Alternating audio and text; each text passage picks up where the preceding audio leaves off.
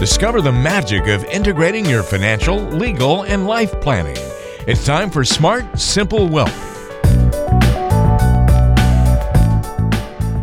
Welcome once again to Smart, Simple Wealth. I'm Walter Storholt alongside Carrie Qureshi, estate and wealth planning attorney at Qureshi Law and Wealth. Today we're going to be talking about the ins and outs of long-term care planning and can't wait to get to it.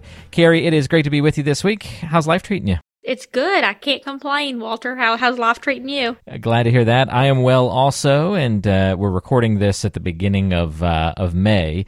So, it's that time of year where it's warming up now, Carrie. The pool's going to be open soon, and so I'm excited to engage in those kinds of activities where eating a popsicle or some ice cream starts to taste extra good when it gets hot outside, Oh, man, yeah.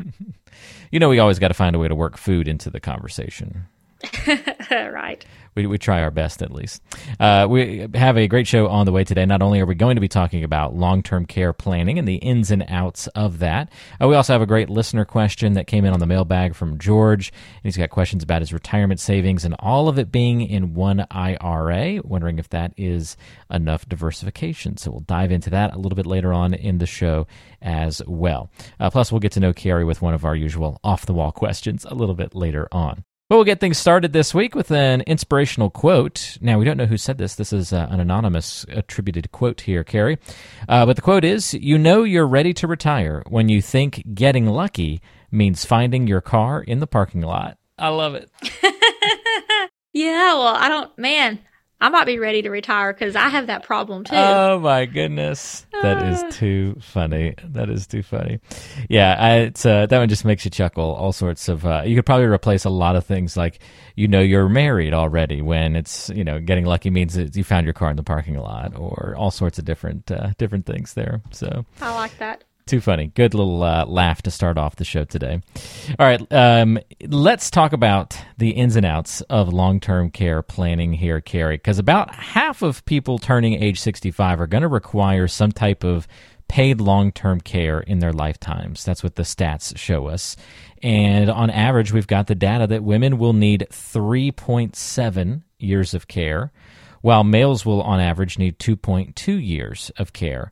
And the cost of nursing home care in a private room has now passed the $100,000 per year mark, and in major urban areas, the healthcare costs can run even higher than that for any sort of long-term or those private room-type situations, which is just astronomical to think about. Yet, despite those daunting figures, or possibly because of them, many people, I know you see this all the time, delay installing a long-term care plan. So we want to talk about why that is and then get into some of the ins and outs of long-term care planning on the show today. I imagine the first thing that comes up, Carrie, is just sort of like that, oh my gosh, how will you pay? How are you going to pay for all of that stuff for over $100,000 a year in some of those cases? Right. And we see this topic come up more and more, these days in taking care of our older parents.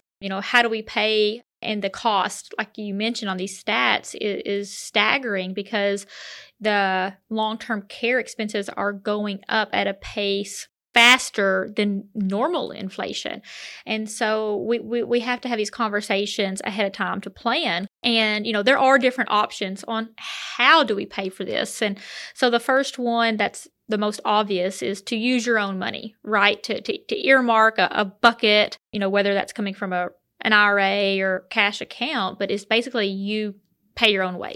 But that doesn't always work for everybody. And so the second option we see a lot is to buy long-term care insurance. And there's a couple different versions of long-term care insurance. One of the older versions is what we call use it or use it insurance for long-term care. And that's simply where you would pay the insurance company a premium every single month. And if you needed long-term care, they would provide the coverage based on the policy.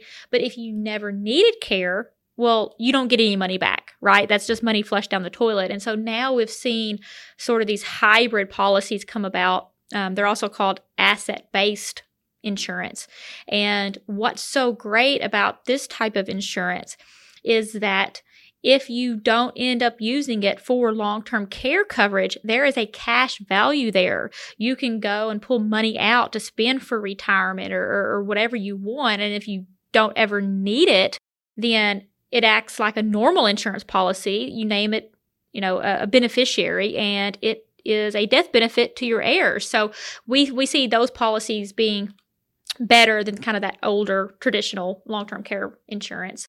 Another option is to see if Medicare will cover some part of expenses. And we hear this a lot from clients, but that's a common misunderstanding that Medicare is really a good solution, because Medicare only covers a max of 100 days, and that's not even at 100%. So Medicare is not a good solution. The fourth option is Medicaid. And Medicaid is basically, the government's medical welfare program. It actually pays for about 50% of the nursing home costs at this point in time. But Medicaid is means tested. So, it's supposed to be available when there's no assets are available from any other source, right? And so we're going to talk more about that in a minute. And then the fifth option is the Veterans Aid and Attendance Program, and that is for qualified veterans, and there's some qualification there, but definitely a good option if you or your spouse is a veteran. I've definitely got some follow-ups, but I think, you're going to cover them when we dive a little bit more deeply into that Medicaid part of the conversation, because a lot of people do default that difference. What about, some people don't want to do all the pre-planning for long-term care, and so they're just like, I'll default or I'll do it later, or I guess would that be sort of like emergency planning that people are doing at that case? Like, it's just, I don't know, where do you differentiate between just planning for an emergency versus doing some pre-planning for long-term care? Right. And that's a great question. I mean, for us in our office, we differentiate Medicaid long-term care pre-planning and emergency planning. And the line is 5 years in advance. If we have 5 years or more, ideally, before you needed to go into assisted living or a nursing home, we call that pre-planning. And what is so great about pre-planning is as long as we still have 5 years, then we can typically protect 100% of your assets from Medicaid spend down. What happens is if we have less than 5 years, where we have a client call and say, okay, we have 6 months or maybe a year before we're going to need to qualify for Medicaid, we call that emergency planning. And with emergency planning, there are not as many options, and we can't protect 100% of the assets. It's more like protecting 50 to 60% of the assets, because we're going to have some spend down. Maybe there's some penalties involved with Medicaid. And so definitely, if this is on your radar, we need to be looking at pre-planning. We need to be planning 5 years or more out. That's helpful, that distinction between the two. All right, can we get more details on those Medicaid limits and sort of what's involved in that part of the process? Yeah. And so for the clients that want to be able to qualify for Medicaid care, there are some really important numbers and some important definitions that I want to share with listeners today. And the first is the difference between assets and income. Okay, so for Medicaid, we talked about it being means tested. For means tested, you have to have a limited amount of assets and a limited amount of income. And so for an individual cannot have assets over $2,000 to qualify for Medicaid. And there are some exemptions. For example, your primary residence, your home, that is an exempt asset. So that doesn't count towards the $2,000. There's a vehicle exemption.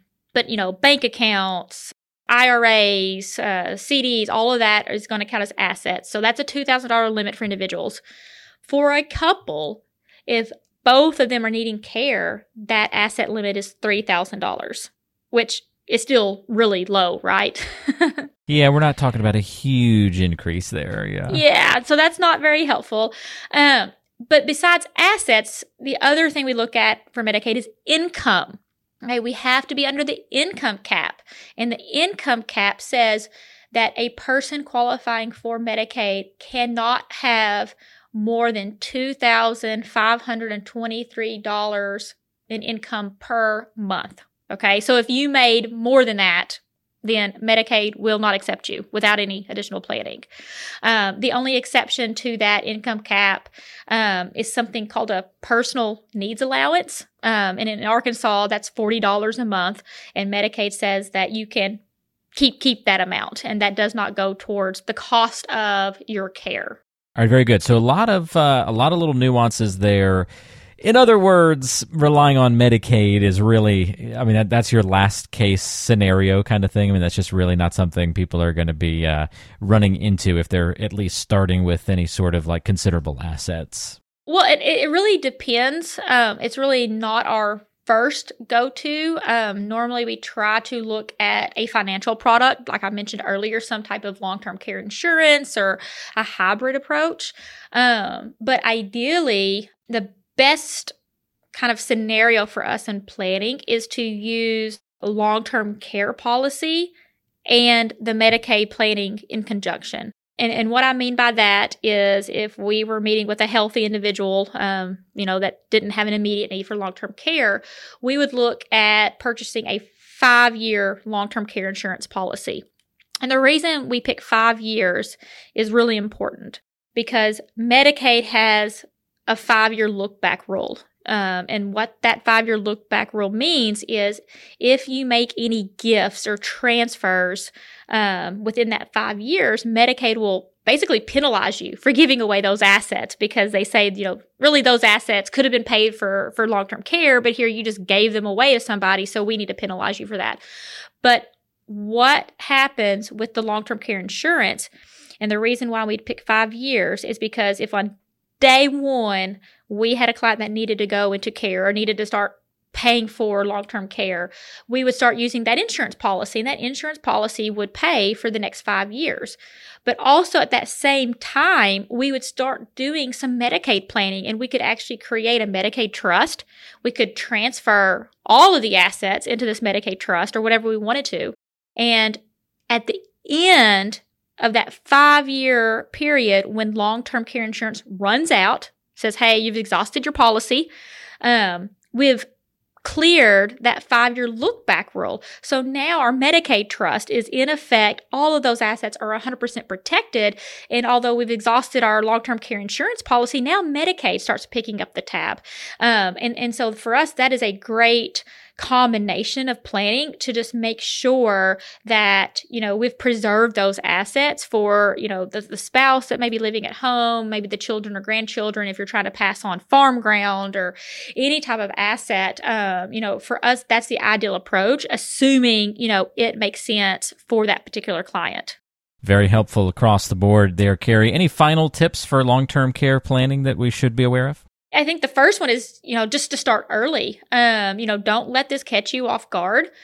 We need to gauge the likelihood of needing care. Some clients are going to know just based on family history or health conditions, they may be in long-term care longer or just have a higher need. And so just be aware of that. And then the second thing is to really get your arms around the cost. What is this going to cost in your area? Because it is different depending on where you're located. And also to make sure you factor in inflation, because inflation, on these long-term care costs are very high. So make sure if you do have a policy, you have inflation protection or something like that. I'd also say to look at different options. We talked about financial products, and insurance. We also talked about the legal side of planning. So like a Medicaid type of trust. And finally, work with a qualified elder law attorney and advisor, because this area of planning is just full of traps for the unwary and uneducated. And so if you work with somebody that doesn't do this all the time, they could really make some big mistakes, cause you penalties, and in the end cost you a lot of money when we're trying to preserve assets and still pay for long-term care. Very helpful. And again, if you have any questions about something you've heard on today's show, if long-term care planning has been something that has confused you, or maybe you've been fearful of having to tackle or worry about it in the past, or maybe it's just something you've never even gotten into, you could certainly give Carrie a call. It's all part of the process at Qureshi Law and Wealth. And you can get in touch a couple of different ways. Very easy. 870-275 870-275-4304 is the number to call, 870-275-4304, or you can go online to QureshiLaw.com.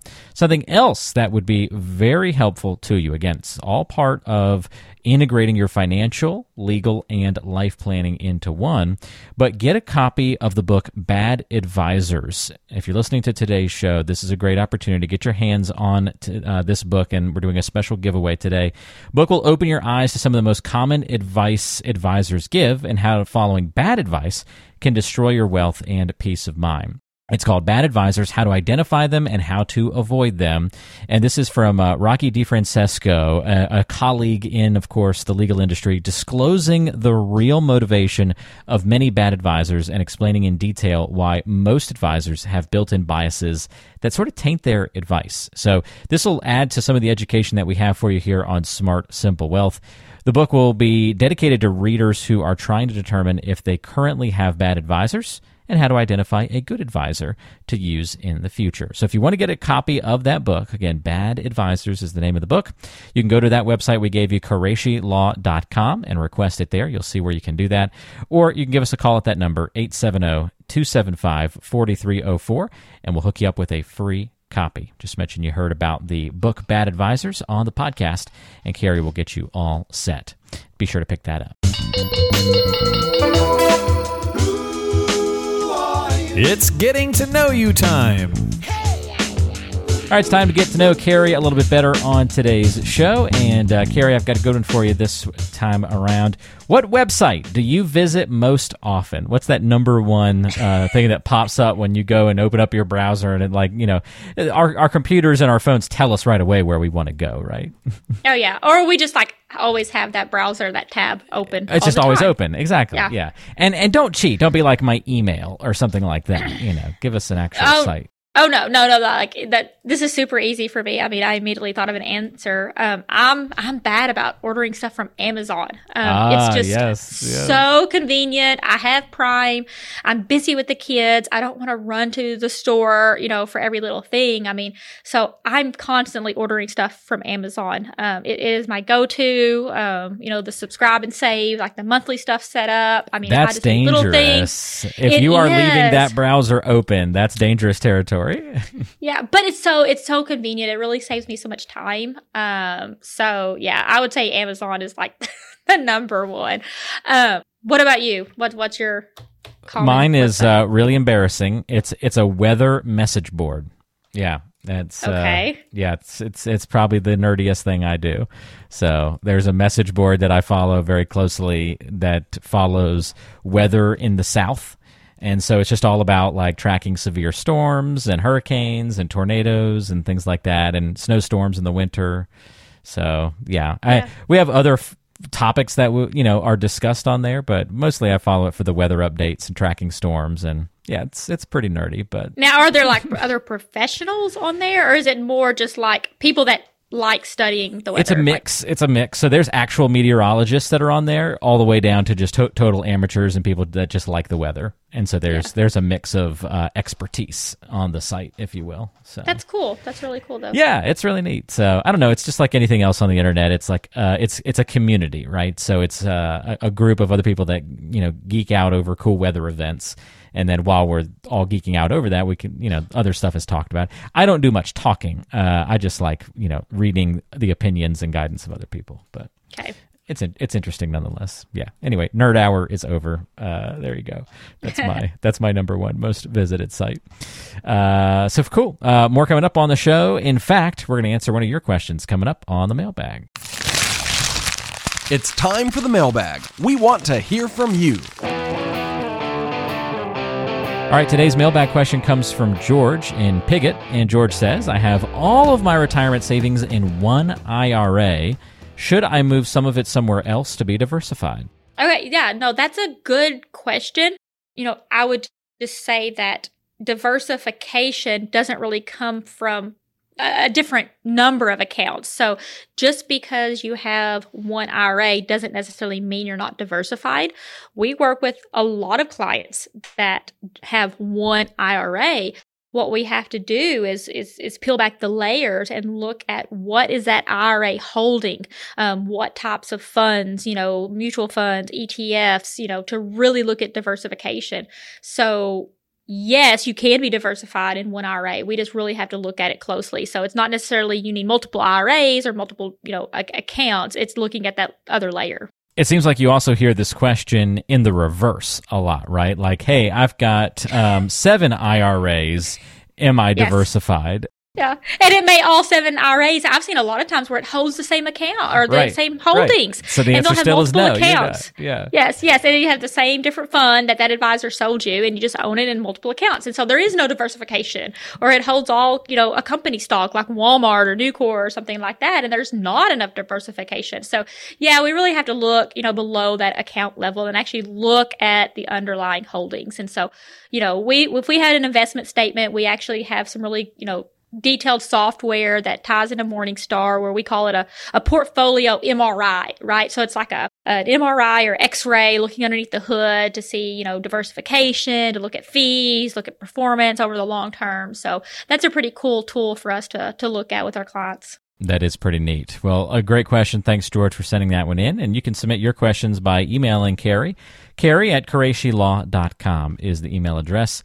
And again, if you've got any questions about your life, legal, or estate planning, financial planning, you want to integrate all these things together, that's the type of planning that Carrie does each and every day for her clients. You can get in touch through the website, QureshiLaw.com, or by calling 870-275-4304. And don't forget to request your copy of the book, Bad Advisors, How to Identify Them and How to Avoid Them. Carrie, thank you for the help on the show this month. Really enjoyed it, and we'll look forward to a new episode in a couple of weeks. Thanks, Walter. All right, that's Carrie Qureshi. I'm Walter Storholt. We'll see you next time right back here on Smart Simple Wealth.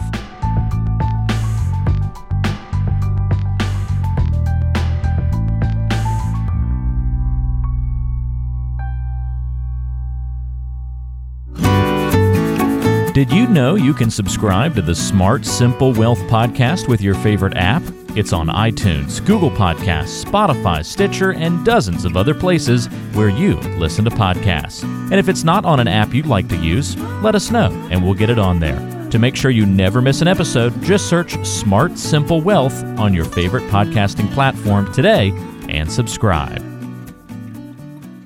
Investment advisory services offered through Pegasus Wealth Coaching, LLC, a registered investment advisor. Legal services provided by Qureshi Law Firm, PLLC. The Qureshi Law Firm and Pegasus Wealth Coaching are not affiliated in any way. Investing involves risk, including the potential loss of principal. Opinions expressed are subject to change without notice and are not intended as investment or legal advice. Past performance does not guarantee future results. Consult your financial professional before making any investment decision. Information provided does not create an attorney-client relationship and cannot substitute for obtaining legal advice from an attorney admitted to practice law in your state.